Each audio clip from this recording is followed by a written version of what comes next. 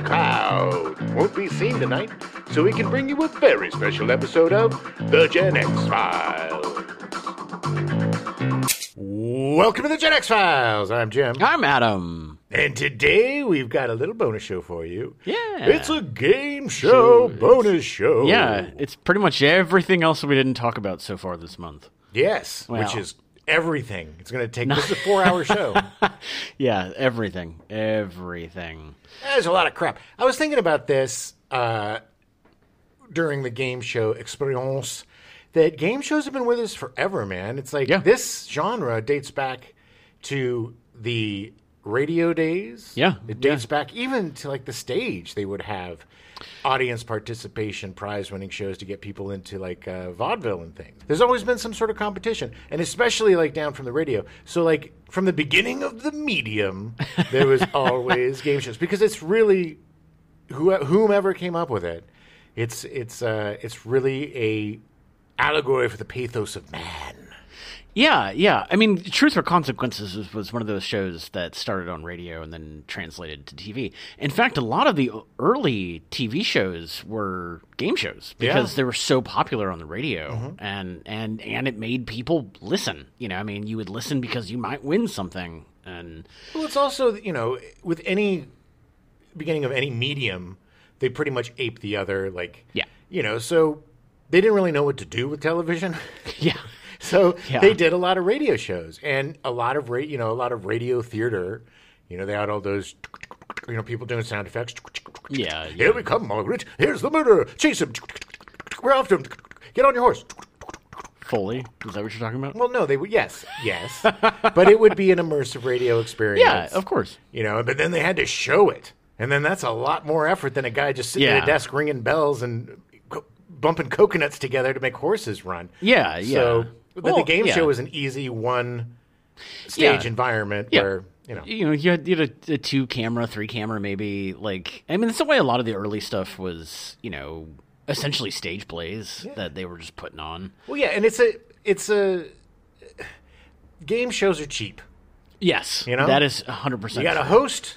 You don't got to pay the contestants if they win or lose. You know, you put them up in a hotel if they're from out of town or whatever. But back then it was like 8 cents to be in a motel.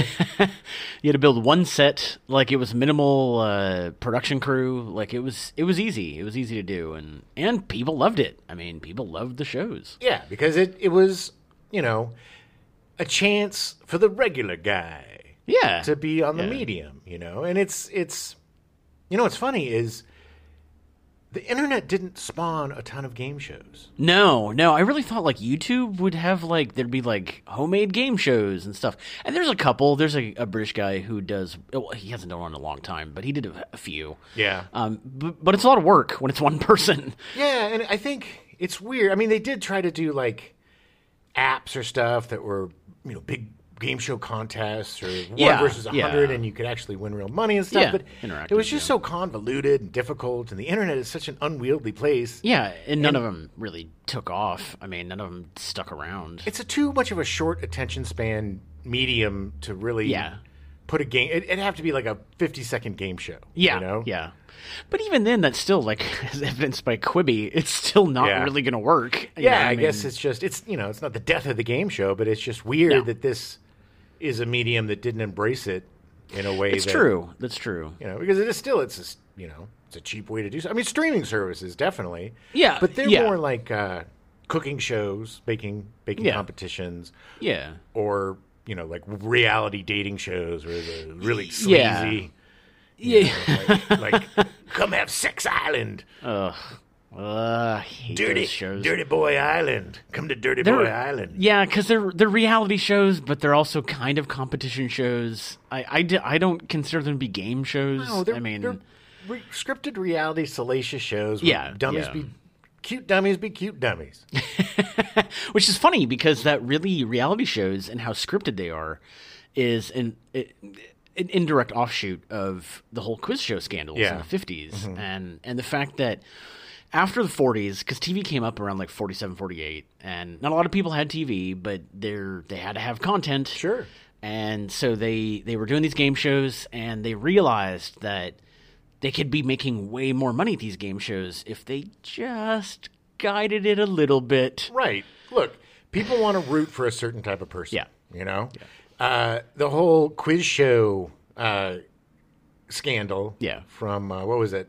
21. 21? Well, there were a few, but right, 21 but that was the most famous and Yeah. most egregious because the contestant was actually a very privileged, famous young man. Charles Van Doren. Yes, from the Van Doren family, whose father was a very well-respected professor at Columbia. And yeah, he didn't need any of this stuff. But he was hand-selected to be on the show. He was handsome, and he was rich, and he was white, and he was waspy as hell. He wasn't, the gross little man portrayed by... No, well, the funny thing is that Charles Van Doren was actually... It was a woman that was winning, and when they came on and go, well...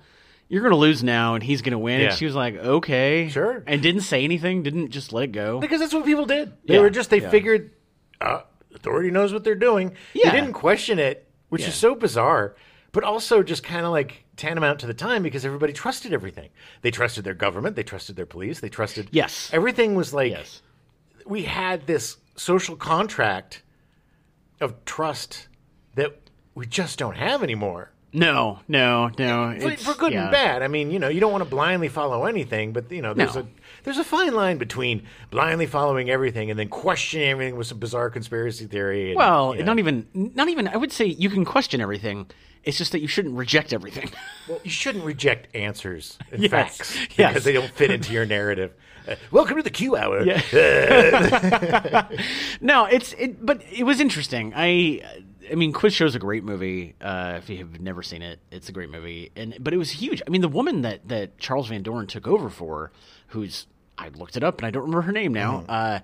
She had won like $30,000. That's why she was like, I got mine, this was fine. 1955. Yeah. It's like, that was a lot of money. And she probably was ready to get back to her family. And, it's like, it's a lot of... It's just, they created a narrative that really worked perfectly. I mean, it captured... Yeah. The audience, it captured the minds of the country, and everybody was rooting for him. And there was all this. It worked so well. That they were bound to be caught. It's like if something. If your scheme blows up and is so successful, then people are going to start to wonder. Too good to be true. Exactly. Listen to your old stepdads. There's no such thing as a free lunch, and if it's too good to be true, babies. It is. What goes around comes around. Nobody's giving you a free laptop. Google isn't giving you a free laptop for being the 35th customer of the day. Yeah. It was, the funny thing is now I don't remember the name of the guy the little tiny, very unattractive man who essentially outed the whole thing. Right. Although there was a couple others. I mean, it was all kind of came to a head at the same time. I like how we make the guy that did the right thing the villain. Yeah. It's like, this gross little man who wouldn't toe the line for handsome... Whitey McGee, right. It's just like... Well, he was really good at quiz shows. He wanted to have a fair chance. Of course. It's just funny that it's like it just shows that this is exactly the point. Yeah. That we want to vilify the little gross nebbish guy. Yeah, I want to say I think he was Italian, but but he wasn't an handsome attractive white dude. He was a sweaty... normal human being from Queens. You know what I mean? Joe. Yeah. He was a little bit, he wasn't super charming, but he was smart as ass, and he deserved to win. But they wanted more. They wanted to create this narrative. It's so also racist. Oh, too, very, very, very. Because it's like the white man's. It's just gross. I mean, it's gross by every measure. It was really awful of it. He was actually the other guy, the guy who outed everybody, was actually involved in Quiz Show and actually played a part in it. He was an actor, small bit part. They did ask Charles Van Doren to be involved, and he declined. Of course, it ruined his life. It sucks. But I don't think it should have ruined his life. Yes, because it's a stupid game show. Yeah. But he committed fraud. Yes, and not just. Money fraud, or however you want to, put, if there's a statute to this that is a crime. Right. It ruined his life because back then that would ruin your life. Yeah. If it happened today, he would have a little bit of problem. He'd apologize, and then he'd write a book, go on an apology tour, and then they'd make a movie out of it. He'd be super rich. Yeah. Yeah. You know, it's like you fail upward in this country now for being a boob or a crime person or, you know, or being a cheat. Anything. It's like if you do something evil but interesting, it's going to be a 3-part Netflix documentary in a month. Going to get your ratings. Yeah, exactly. It's going to be a moody Netflix documentary where they use dollhouses to recreate documentaries. Yeah, exactly. Like, it's just ridiculous. And then they'll do the real life drama adaptation. Yes, exactly.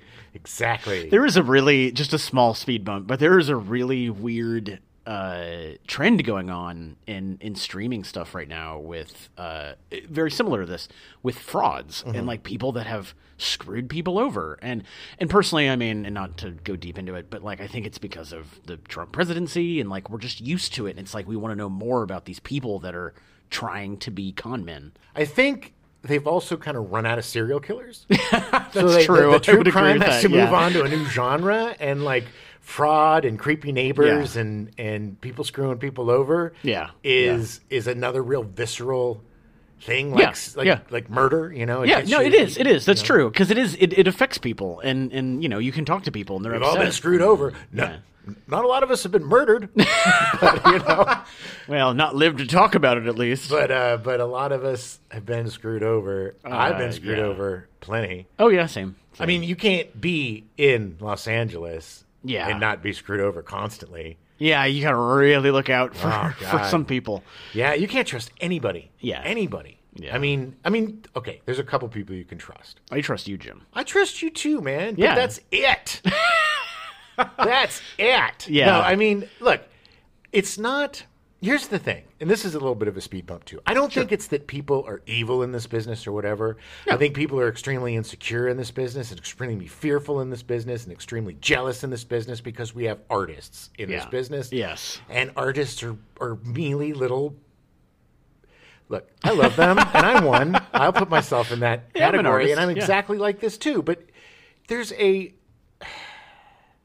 quality to a type of person that's going to devote their life to something most likely never going to happen or come to fruition. Very small chance. That you got to be a little kooky, you know? Yeah. And straddling two worlds and busting your butt to try to be something with nothing happening can drive you a little crazy. Yeah, yeah. So people get very precious about things, but they also, you know, they want that break. Right. So they'll step over you. They don't even think about it because it's just this desperate. Yeah.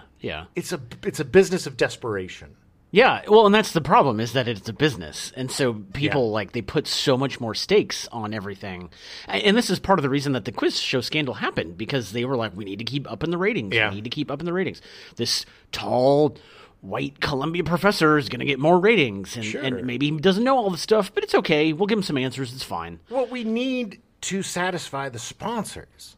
Yeah. You know, the dishwashing liquids and the Dove soaps. Yeah, the Dove soap. You know, the cigarettes. They need to. If they're not selling more soap, then they're not going to sponsor your show. Yeah, I mean, at the end of the day, you're going to lose sponsors, and you lose your money, and you lose your revenue, and what do you do? And the sponsors, strangely enough, a little racist back then.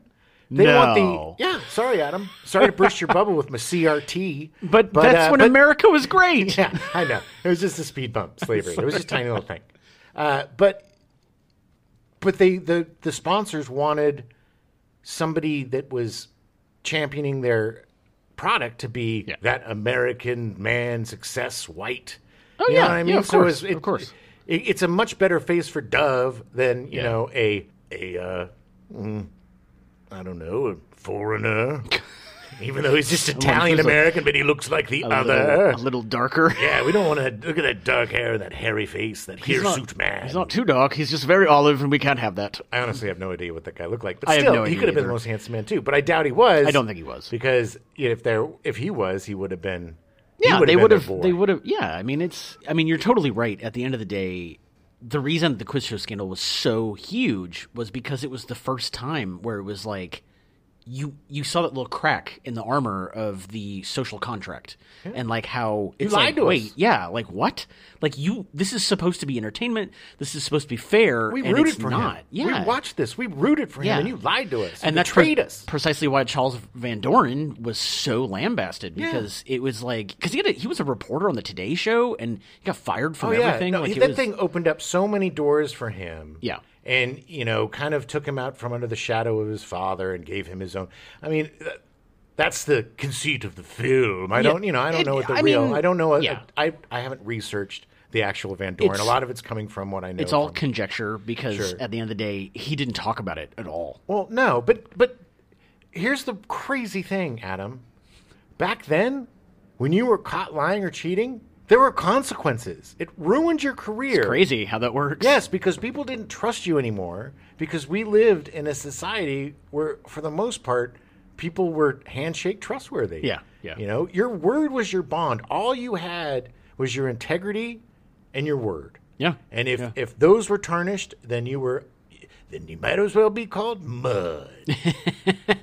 It was really interesting, because at the end, I mean, like the $64,000 question, we think about that now and it's kind of like, okay, but like that was like 1955. Like that's money.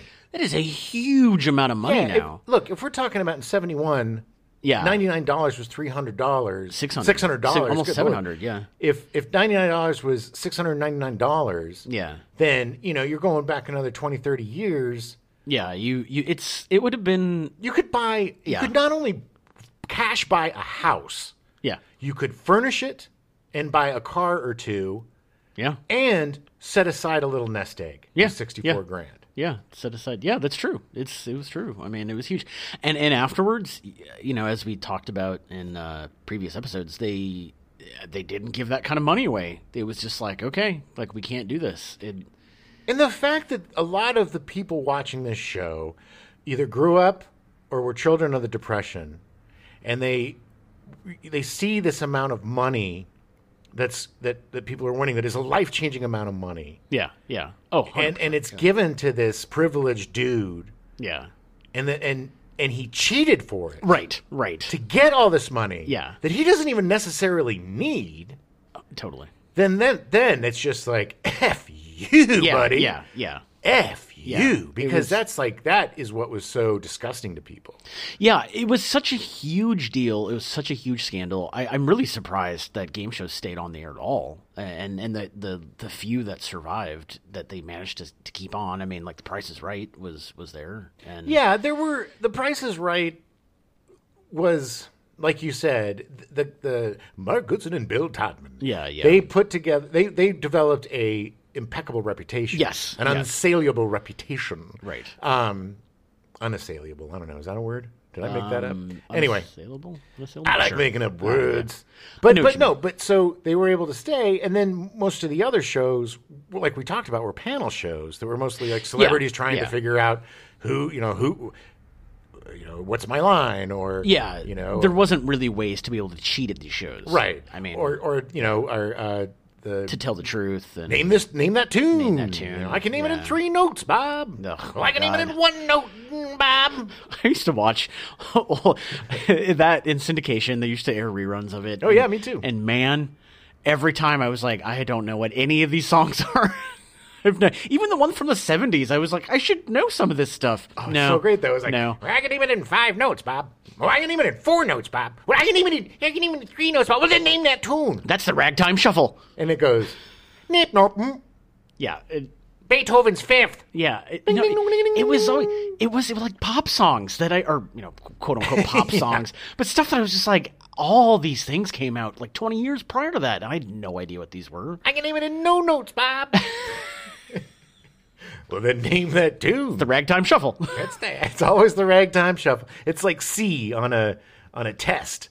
Yeah. Always go to the Ragtime Shuffle. Oh, yeah. So what other game shows do you remember watching when you were growing up? Like, what other stuff stood out to you? Well, I remember the more colorful game shows. Like, what was the one with... no whammies, no whammies, no whammies, no whammies. Press Your Luck. Press Your Luck. Yeah, Press Your Luck was great. Yeah, always going around, yeah. And I love the sound effects. I liked game shows that were colorful loud, and had sound effects. And, but mostly the celebrity stuff. Like, anything. Like, I love to tell the truth. All these weird old game shows that nobody knows about or watches. What's My Line? I love those shows because it was always so interesting to watch, to try to figure out who somebody was. It was such a weird show. It'd be like, and then I, like I said on the other show, the whole false get up thing was my favorite. Where they the standing. I'm gonna stand. Oh, it's you.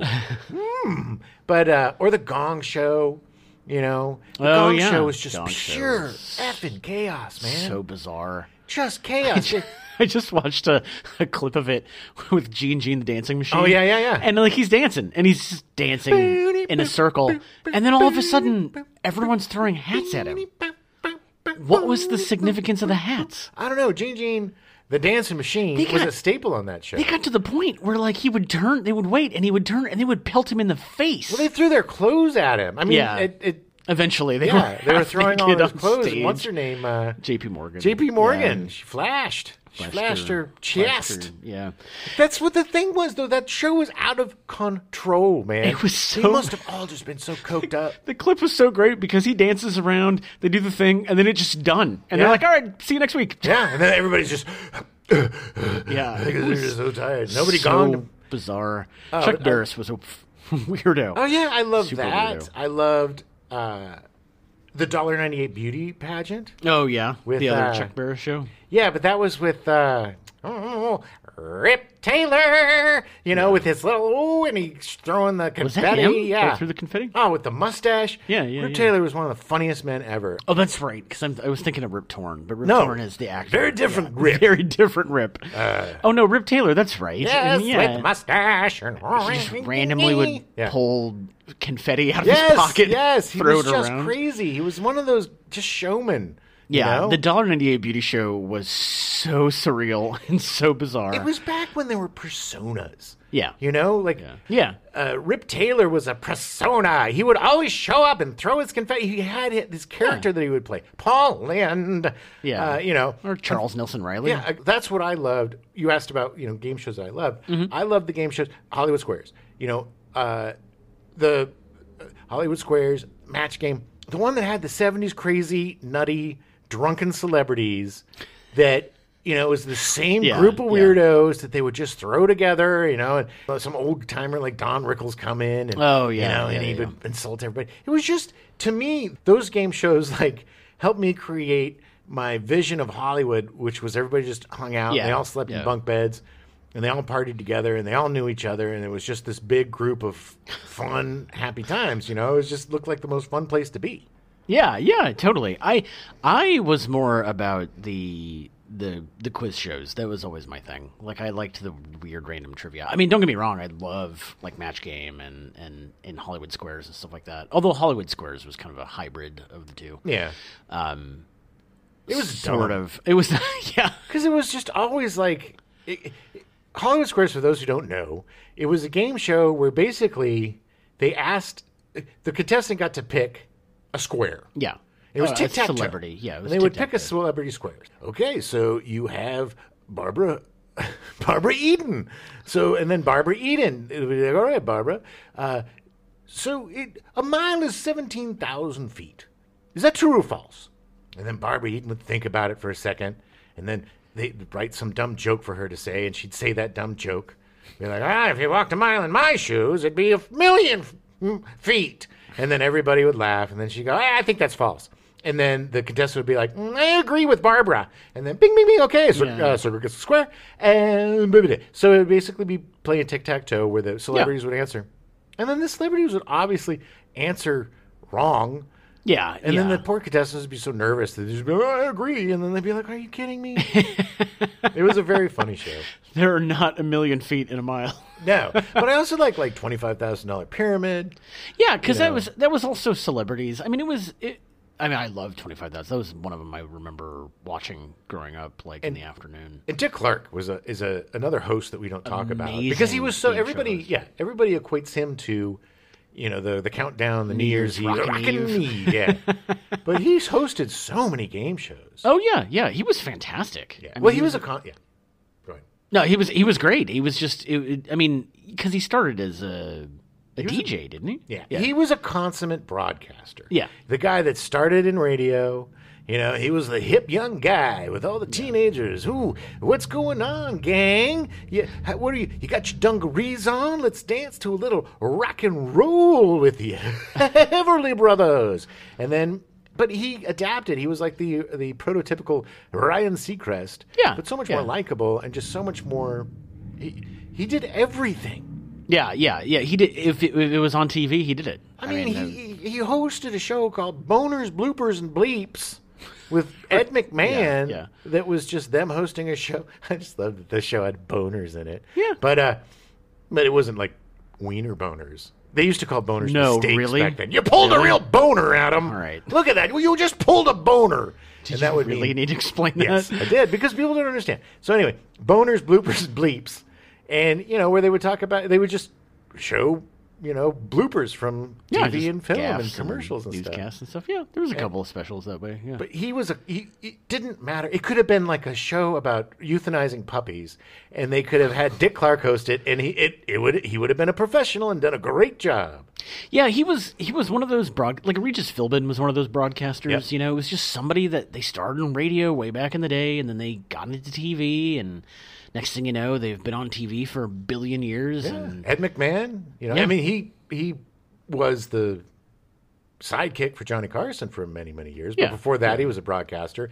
And after that, he was a pitchman for just about everything. Oh, ever. Yeah. He would show up everywhere. Gold. Turn in your gold. Turn in your gold. Also, he was the original publishing clearinghouse guy, yeah. Right? Yeah. Publishers Clearinghouse, that's what it is. Ed McMahon shows up at your door. Here's your RV and your $1 million. Buy magazines and you might win $1 million. Hey, you got a whiskey for your old pal Ed? There were some really great game show hosts that were just game show hosts. Yep. Like Bert Convy. Yeah. It was fantastic. Amazing. You could have that job. Yeah. You could have that job. There's enough game shows that you could be a professional game show host. It was like being a weatherman. Yeah. Which, apparently you don't really need anything to be a weatherman. No, I have a good friend who's a weatherman. Yeah. And he's a very good weatherman. Does he have a degree in meteorology? I don't think he does. He may have gotten his degree, but he got a break, and he was just really good at it. And I just finished watching Small Town News, the HBO documentary about Pahrump.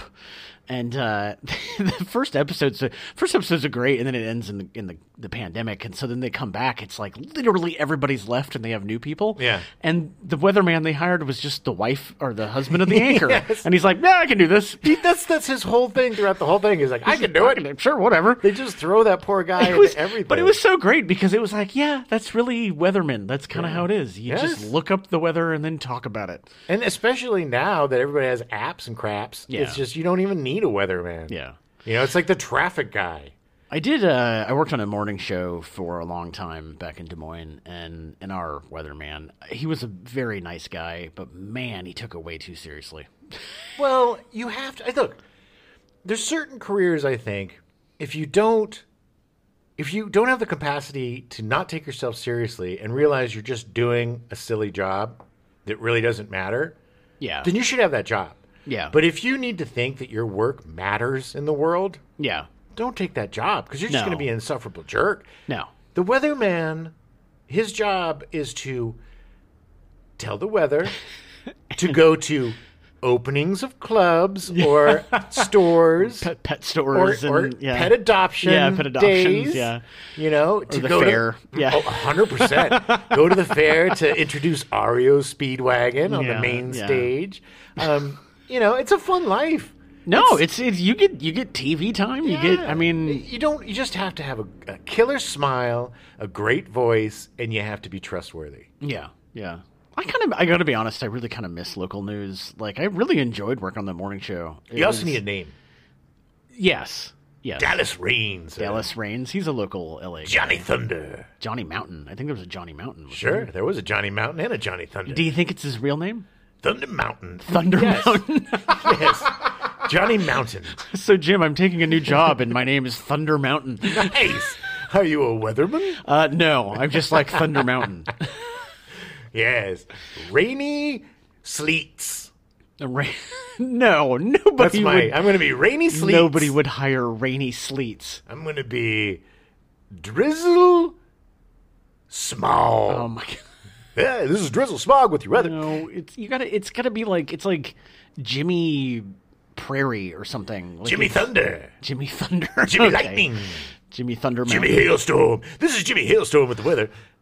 I am in a hailstorm. I literally named myself this just to be in a hailstorm. I would love to host a game show. I would love it. I would, like I said, I said this previously, I would really love to be involved in production of game shows. I know that they would be a pain in the ass, but like at the end of the day, it's exciting to me. Man. I would love to write for Jeopardy. I would love to be on these game shows and like, you know, because I love it. I love it so much. I love learning new things, and that's literally you're doing is just writing new trivia. I just like being goofy, and I like being with people sometimes. I like being paid to be with people. Yes. So, and I'm very charming when I'm being paid to be with people. That reminds me, I need to give you some money for this. No, but I think I have the skills. Yeah, to be a game show host. And I don't say, I'm not a 100%. very braggy guy, and I'm not saying I would be the best, but I could do it. I've done a lot of MC work. I've done a lot of like hosting stuff, and it would be so much fun to just, you spend a day, you do 3 or 4 shows, you work 2 or 3 days a week. Yeah, yeah. You do your thing, you wear a nice suit, you make people happy. You just some people say. You gotta laugh, and God knows there have been some really awful game show hosts. Yes.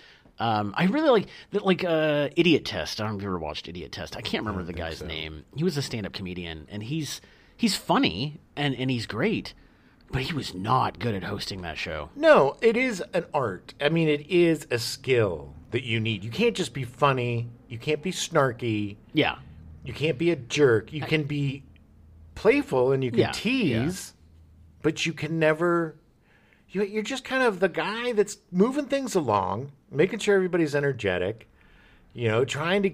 You're the engine that's running the show.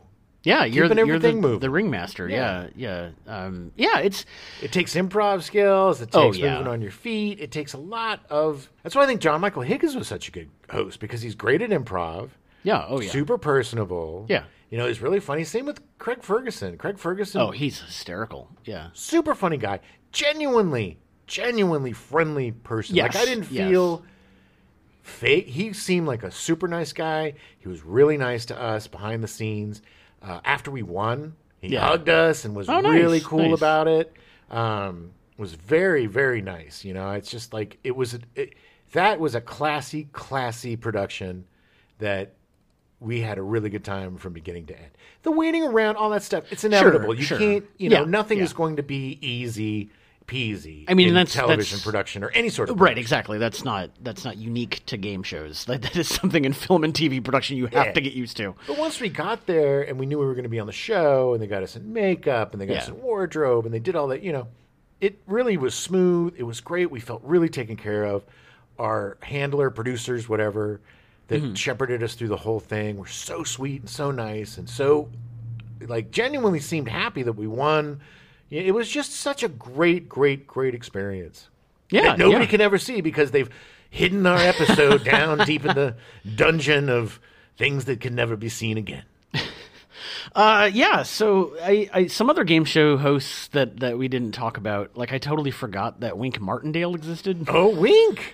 I loved Wink Martindale back in the day. He was great. Wink Martindale. He was just so bubbly and nice. Yeah, always had a smile on his face, and smile, he did wink. He was a winker. He was a winker. Lived up to his name. And Bob Eubanks. Bob Eubanks was great on the Newlywed Game. Bob Eubanks. Yeah, he was so.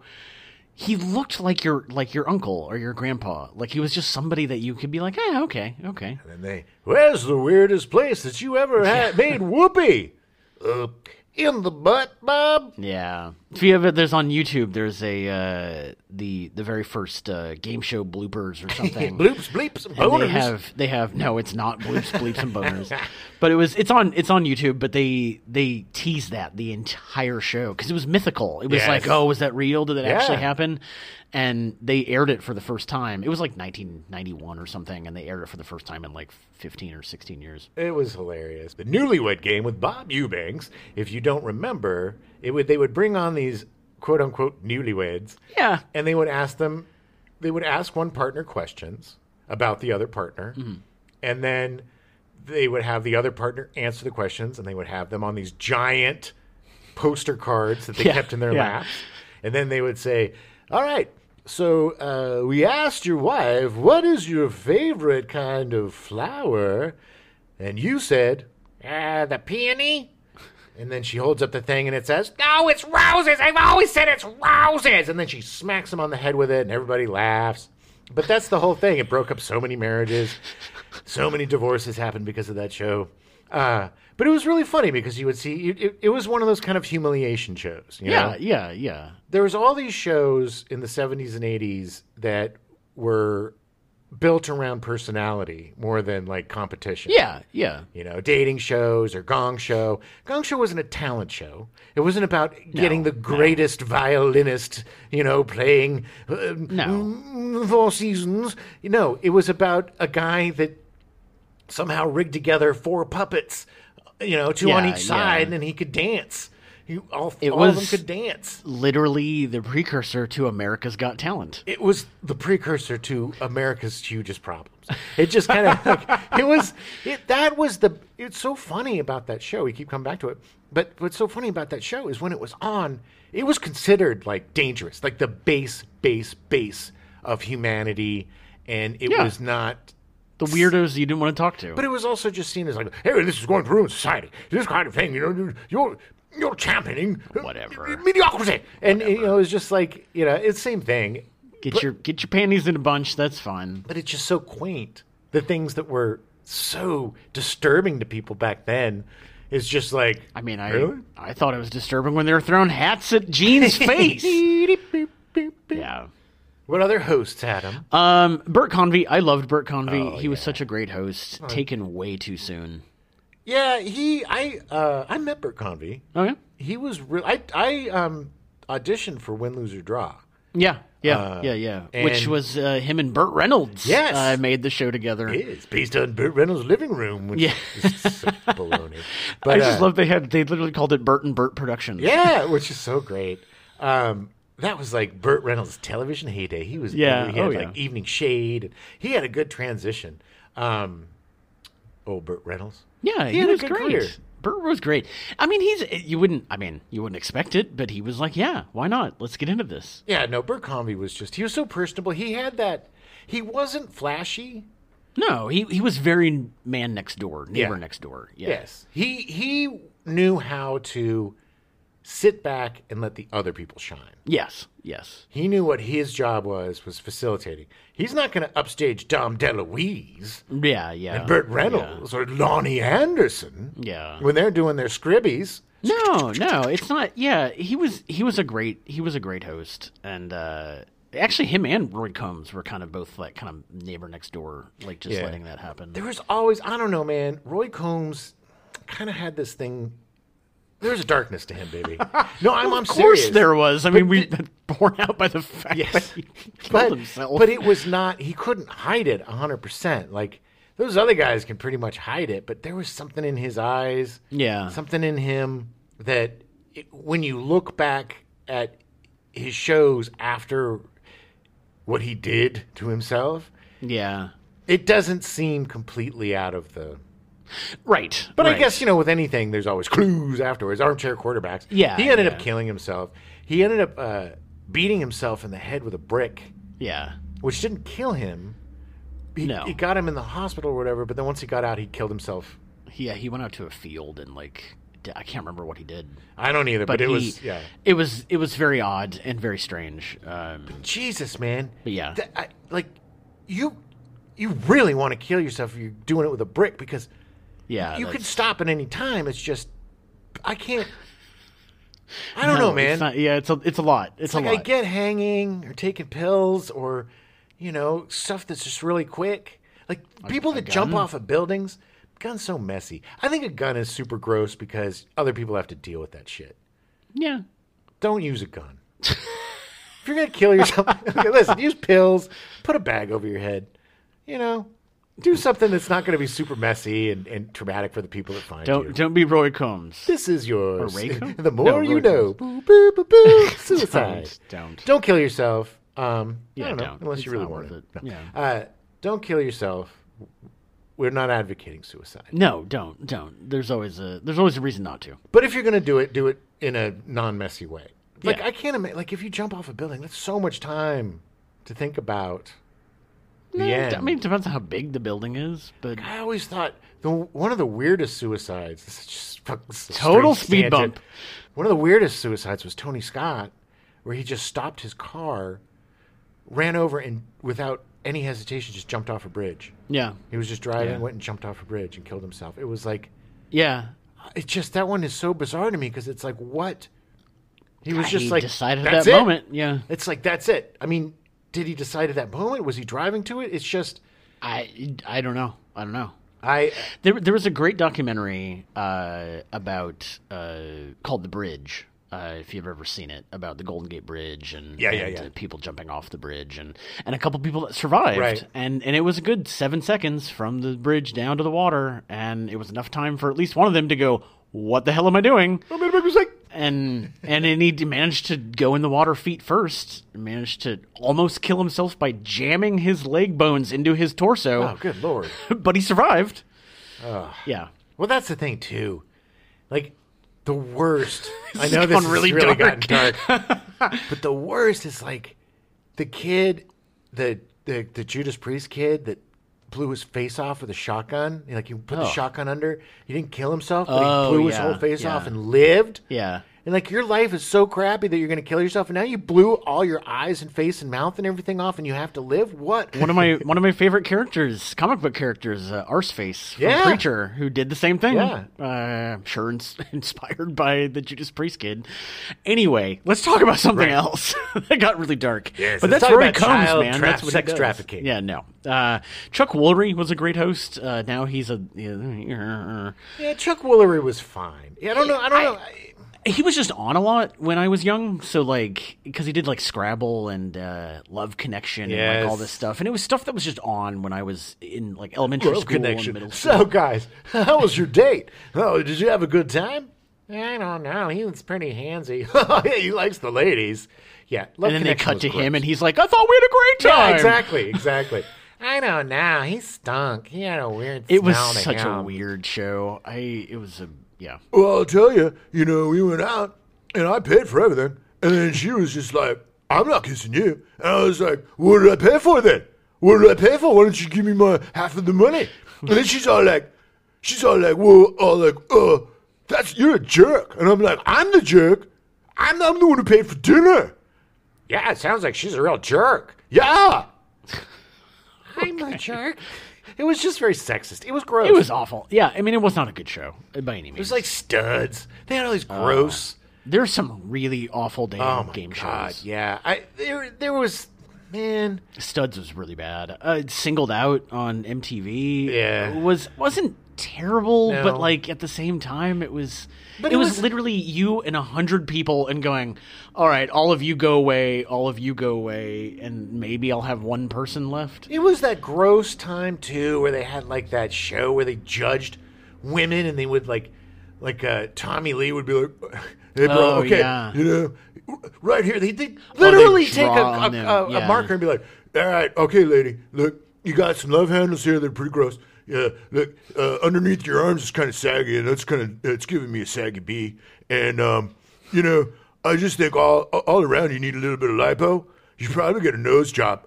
And, right. Get some contacts in those nasty eyes of yours, lady." Yeah, dating game shows were, from the very beginning, have always been super creepy. Yeah. I mean, starting with The Dating Game. Yes. Like, it was just weird. Yes. There's just too many serial killers that were on dating games. That's true. That won. It actually won. There was that one, Rodney Alcala. Oh, yeah, Rodney Alcala. Yeah. He was on the dating game and he won, but the lady was like... She wouldn't go. I'm not going on with him. He's a creep. The entire crew was like, this guy's weird. Yeah. You can't... There's a vibe, man. Yeah. There's a vibe. It's like some guys can get away with it. You know, I guess John Wayne Gacy got away with it for a long time, even though his house stank, like dead bodies. But I just, it's like... But there was another serial. I think the Hillside Strangler somebody was on. I think it wasn't... Didn't Richard Ramirez? Yes. Yeah. He was on a game show. I don't know if it was the dating game or which one it was, but... Every time I hear about him, all I think about is that the way that they talked about his breath. Yeah, like he had this because his teeth were rotting in his mouth and stuff, and he just had the like. It was like he just gargled with diarrhea.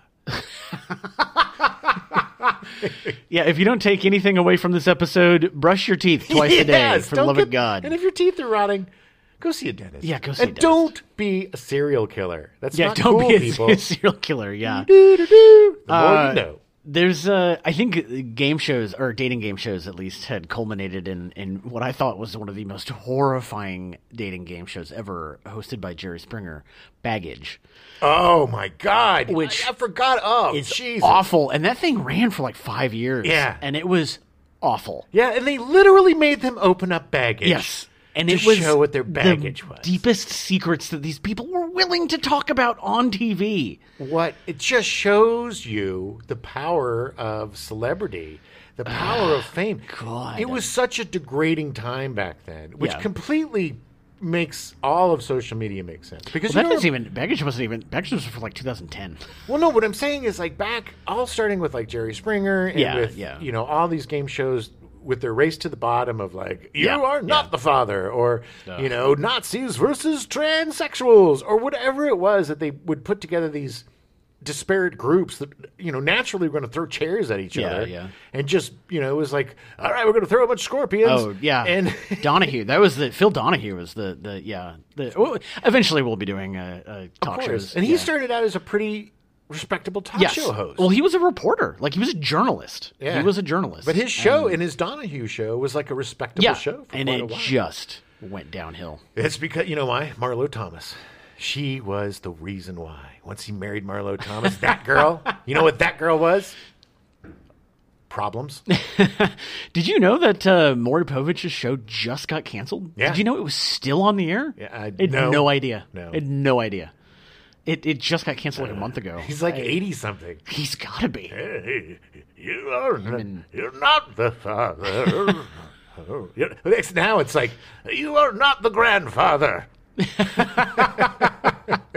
It's true. That's true. But that was, so anyway, the dating shows I always thought were super weird. But interesting. I loved the Newlywed Game. I loved. It was fantastic because it was probably the reason why I never want to get married. Yeah. I mean, honestly, the dating game was great too because it was so stupid. The woman or the man there was the person that was asking the questions. There was 3 contestants, and then there was a person that was picking a date out of the 3 bachelors or bachelorettes. The original was usually a woman picking from 3 guys. 3 bachelors. Usually, and then the questions are like, bachelor number 1. If I was a banana and you were hungry, how would you eat me? And then he'd be like, well, I'd slowly take your peel off. Woo! Ah, woo! And then I'd just trying with nibble on you. And it was like, oh, and then she'd be like, oh, so sexy. What about you, bachelor number 2? And then Rodney Alcala would be, I would eat you whole. I would bite your head off and then suck your blood out. Swallow you entirely. And I'd take pictures of your body. But you're too old for me. I like them young. Oh, if you ever have a chance to watch the Rodney Alcala, there's clips on YouTube. It is so creepy. But there's a really great podcast called The Dating Game Killer. It's 5 or 6, maybe 10 parts. But it's a really good podcast. Nice. Just dedicated to that if it interests you. But yeah, the dating game was just so dumb. And but like you would see John Hamm would be on, or you would see some of your favorite celebrities when they were young studs, just looking like goofballs with their crazy 80s haircuts. My favorite thing, and the only thing that I think Dating Game was good for, was that it spawned the Whose Line Is It Anyway improv game. Yeah, of the really weird people on the dating show, which was always my favorite. I mean, it was funny. Whose Line Is It Anyway was a show. It was originally in England, and when Comedy Central first came on board, it was basically they would play Whose Line Is It Anyway 10, 12 hours a day. Yeah. And then at night it would be like Craig Kilborn and reruns of something stupid. Talk Soup or something. Yeah, exactly. All these, I think Talk Soup was E. Oh, I think you're right. But anyway, so Whose Line Is It Anyway, the American version at least, because they would play the English version on Comedy Central. Yeah. And then they made an American version. It started in the early 90s. Yeah. And then they started an American version with Drew Carey hosting. Yeah. And it had Ryan Stiles, who was also on the Drew Carey show, and Colin Mockery, who was also... They were both on the original. They were on the British version. They were on the British version. And then there was also Wayne Brady. Yeah. And... Greg Proops was always my favorite. Yeah. And some... And they would do random stuff. I mean, random people throughout. And just improv. It was all improv games. But they played good games. It's like, it wasn't... Like, improv is so hit or miss. Okay. Yeah. Okay. Confession time. I did comedy improv for about 20 years.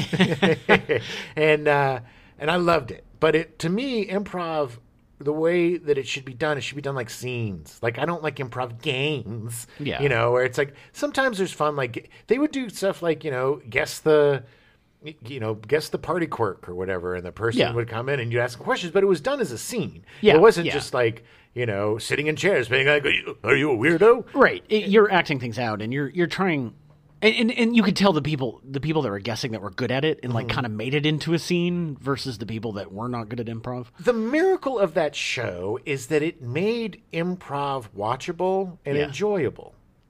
And the downside is that it made improv watchable and enjoyable, exactly. and it spawned a billion people to do improv. But strangely, it didn't.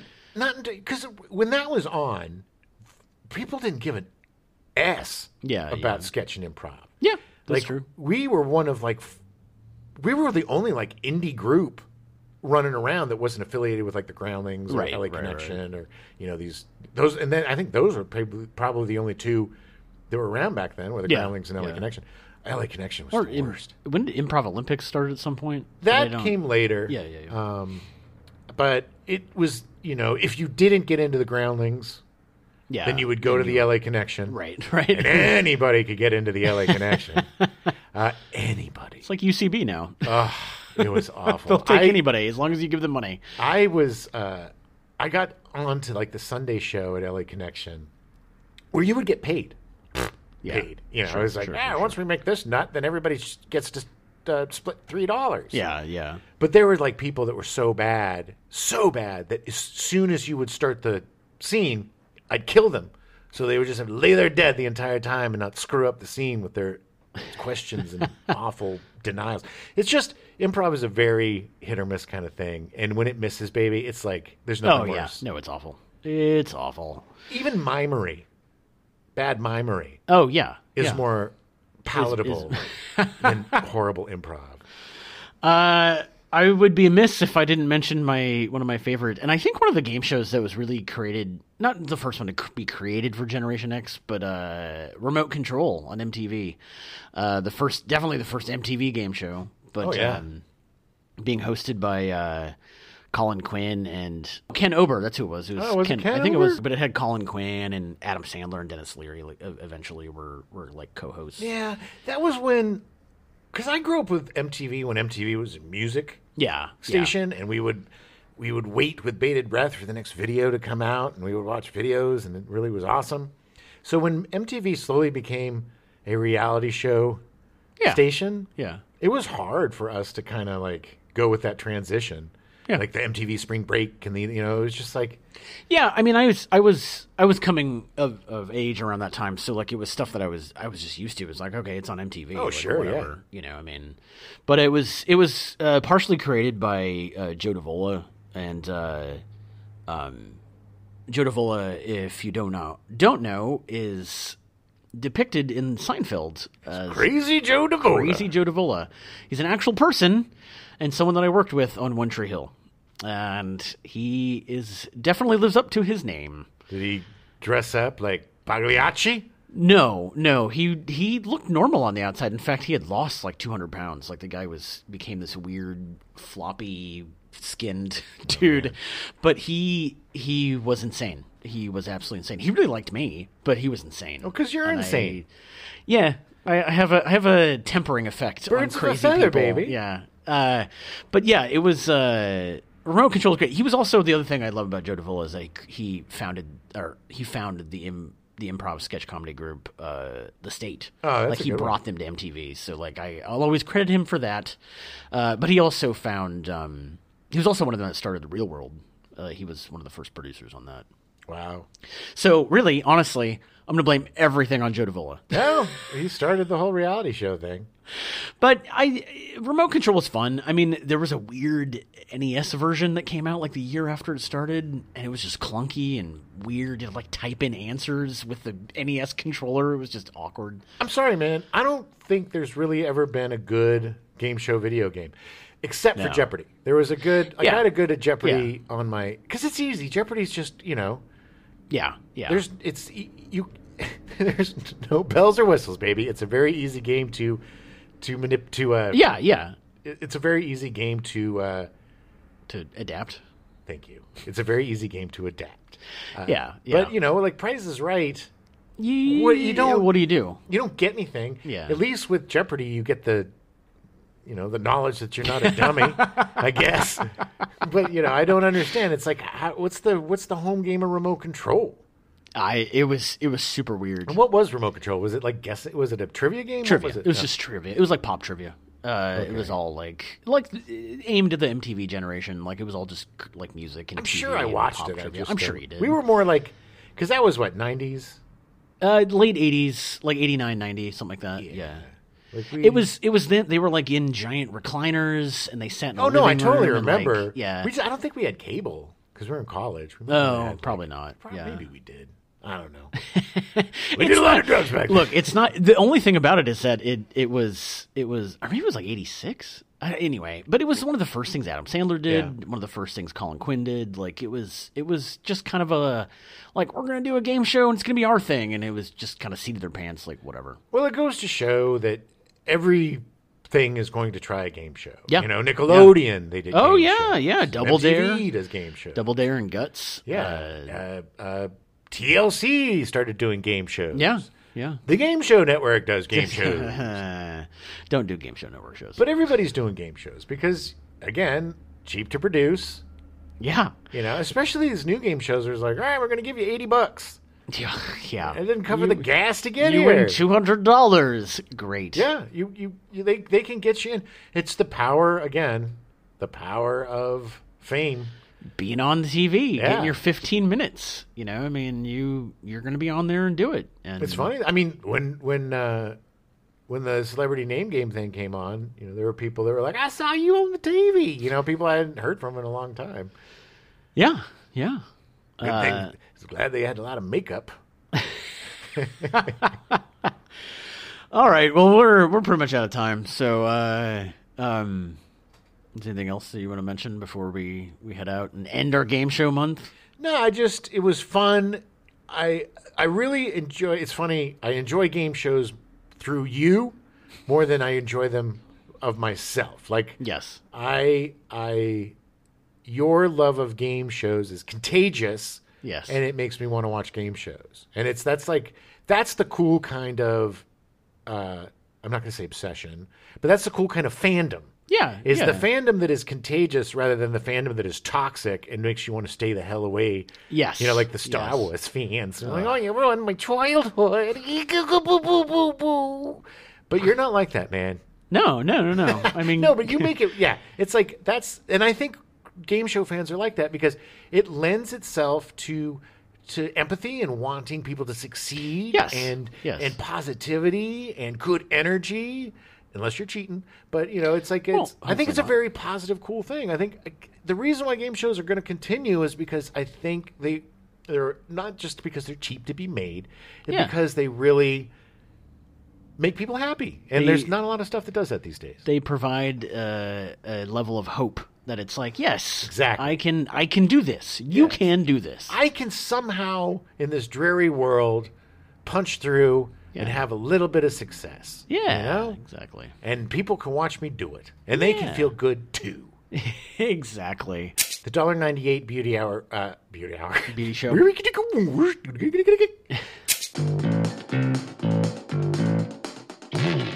We now return you to your regularly scheduled programming, The Mary Tyler Moore Show, already in progress.